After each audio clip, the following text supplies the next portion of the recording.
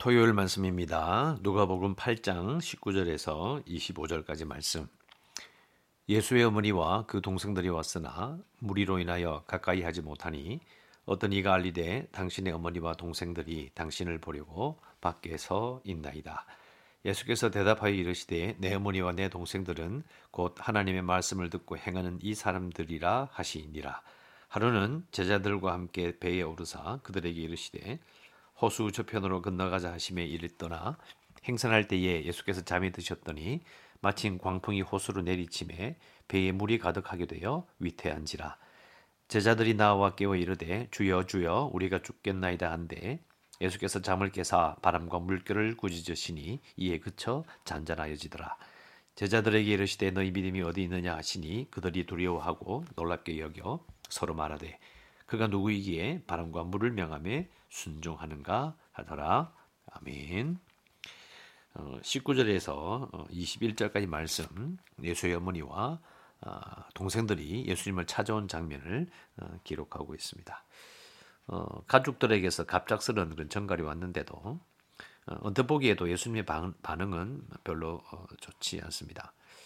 사실 예수님 당시에는 특히 유대인들 간에는 가족 간의 유대와 연대가 정말 중요한 그런 문화였기 때문에 모친과 야고보를 비롯한 다른 형제들이 예수님을 만나러 왔는데 예수님께서 사실은 반기지 않는 이런 반응은 상당히 충격적인 그런 사건이었을 것으로 봅니다.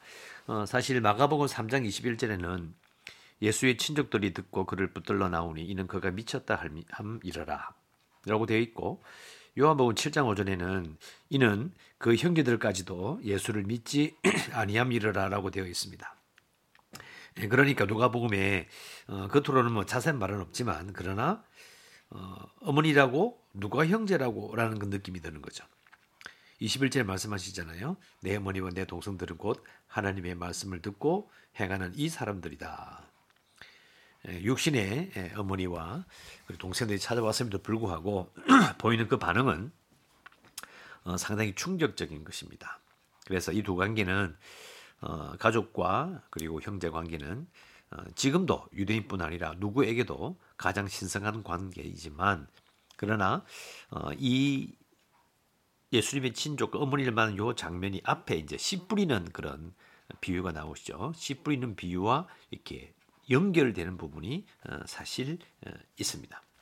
그러니까 정말 예수님 주위에 앉은 사람들은 좋은 땅에 뿌려진 씨와 같은 사람들이고 하나님의 말씀을 듣고 열매를 맺는 사람들이고, 그러니까 예수님의 입장에서는 짧은 공생의 가운데서 하나님 나라가 너무 중요한 거예요. 그러니까 하나님 나라는 한 사람이 원래 소유하고 있었던 중요한 일상의 권리인 가족 관계보다도 더 중요한 것입니다. 예수님은 중요한 하나님의 일을 앞두고 정신이 팔려서 가족의 가치를 얕보는 그런 사람이라기보다는 물론 예수님만큼 가족을 귀하게 여기는 분도 없지만 하나님의 말씀을 듣고 행하는 것이 더 중요하다는 것을 보여주고 싶으신 겁니다. 물론 또 뒤에 보면 가족들이 예수님께서 부활하시고 승천하신 후에 예수님 자신의 소명을 이해하고 다락방에 함께하는 것을 우리는 압니다. 그래서 예수님께서는 아직은 예수님의 가족들이 아까 읽었더니 마가복음이나 요한복음처럼 자신의 소명을 이해하지 못하는 걸 알고 계셨고, 시간이 지나면 이해하시겠지만 지금은 그런 가족들의 관심과 가족들의 관계를 우선시할 수 없었다라는 것을 우리는 잊지 말아야 하고요. 22절에 하루는 제자들과 함께 배에 오르사 그들에게 이르시되 호수 저편으로 가자. 이러면서 가십니다. 갈 때에 우리 잘 아는 대로 광풍이 일어서 위태하게 되었고, 24절 제자들이 나와 깨어 이르되 주여 주여 우리가 죽게 되었나이다 한데 예수께서 잠을 깨사 바람과 물결을 꾸짖으시니 이에 그쳐 잔잔하여지더라. 제자들에게 이르시되 너희 믿음이 어디 있느냐 하니 그들이 두려워하고 놀랍게 여겨 서로 말하되 그가 누구이기에 바람과 물을 명하며 순종하는가. 이 부분도 제가 앞에 말씀드린 것처럼 누가복음을 읽어보면 예수님께서 자신이 누구인지에 대해서 확실하게 명확하게 말씀하지 않으신다고 말씀드린 적이 있습니다. 그렇게 함으로 말미암아 계속해서 사람들 하여금 질문을 던지게 하는 거예요. 그래서 제자들에게도 그렇게 묻는 거죠. 너희들은 나를 누구라고 하느냐? 그래서 결국은 이제 예수님을 신뢰하느냐, 신뢰하지 않느냐라는 그런 절대절명의 그 순간과 그리고 도대체 이 사람이 누구냐라는 예수님께서 자기 자신을 누구라고 생각하느냐라는 질문과 연결시켜서 결국은 믿음의 선택은 예수님을 신뢰하느냐, 신뢰하지 않느냐라고 가는 겁니다. 이 상황에서 예수님을 신뢰하느냐 아니면 폭풍의 영향권 아래 남아 있느냐는 문제가 되는 것처럼 그 상황은 바뀌지만 그러나 누구에게나 예수님을 믿는다는 것은 예수님을 믿느냐 믿지 않느냐로 딱 두 개로 구분되는 거예요. 예수님의 제자가 되든지 예수를 믿고 살든지 예수를 믿으면서 일상의 삶을 살든지 제일 중요한 것은 정말 예수님을 신뢰하느냐에 달려 있습니다. 그래서 결국은 예수님께서 앞에서 광야의 시험을 이제 치르시고 나서 쭉 이어온 질문과 예수님은 누구신가를 사람들이 짐작하게 하고 만일 그것이 자기 마음속에서 메시아라고 여겨지고 하나님의 아들이시며 진정한 왕이심을 믿는 자는 온전히 예수님을 신뢰해야 된다라는 것입니다.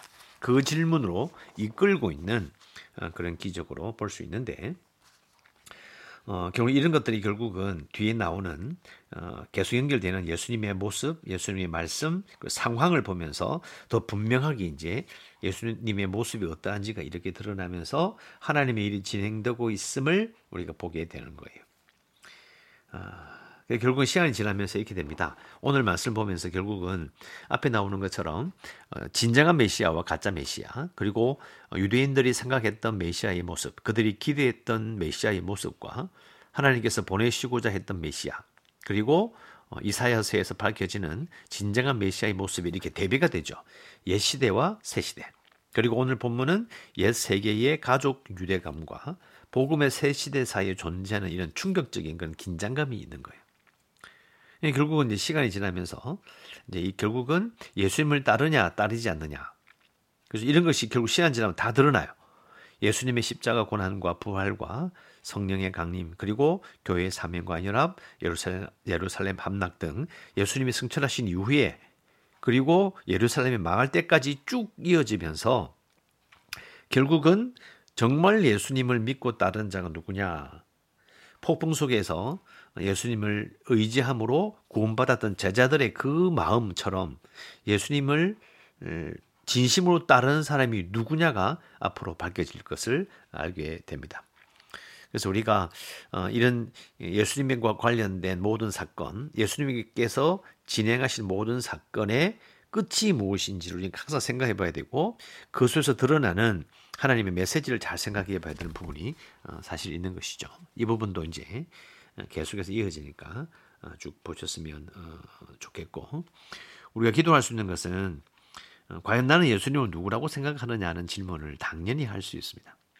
인간의 그런 도덕과 그리고 일상생활과 그리고 문화에 맞추어서 예수님을 생각하는 것이 아니라 예수님을 진정으로 나의 왕으로 이 세상을 다스리시는 분으로 참으로 나의 죄를 대신 지시고 정말 죽음을 이기신 바로 메시아이심을 내가 진정으로 믿는가라는 질문을 우리는 해야 되는 거죠. 그래서 기도는 정말 참으로 예수님을 진실로 믿기를 원합니다라고 우리는 기도할 수 있습니다. 기도하시길 바랍니다. 기도하겠습니다. 하나님 아버지, 예수님께서 이 땅에 오셔서 육신의 가족들과도 함께 하지 못하시며 오히려 하나님 나라를 우선시하시며 참으로 열심히 사역하셨던 것을 읽어보았고 결국 예수님께서는 예수님 자신이 누구신지를 사람에게 알리시기 위하여 정말 고군분투하셨습니다. 정말 우리가 또 나 자신이 예수님의 말씀을 귀담아 듣고 진심으로 따르는 사람이기를 원합니다. 내가 정말 예수님을 깊이 알고 깊이 믿는 자 되기를 원합니다. 이 말씀을 기억하며 오늘도 하나님 은혜 가운데 살아가기를 간절히 소원하오며 예수님 이름으로 기도합니다. 아멘.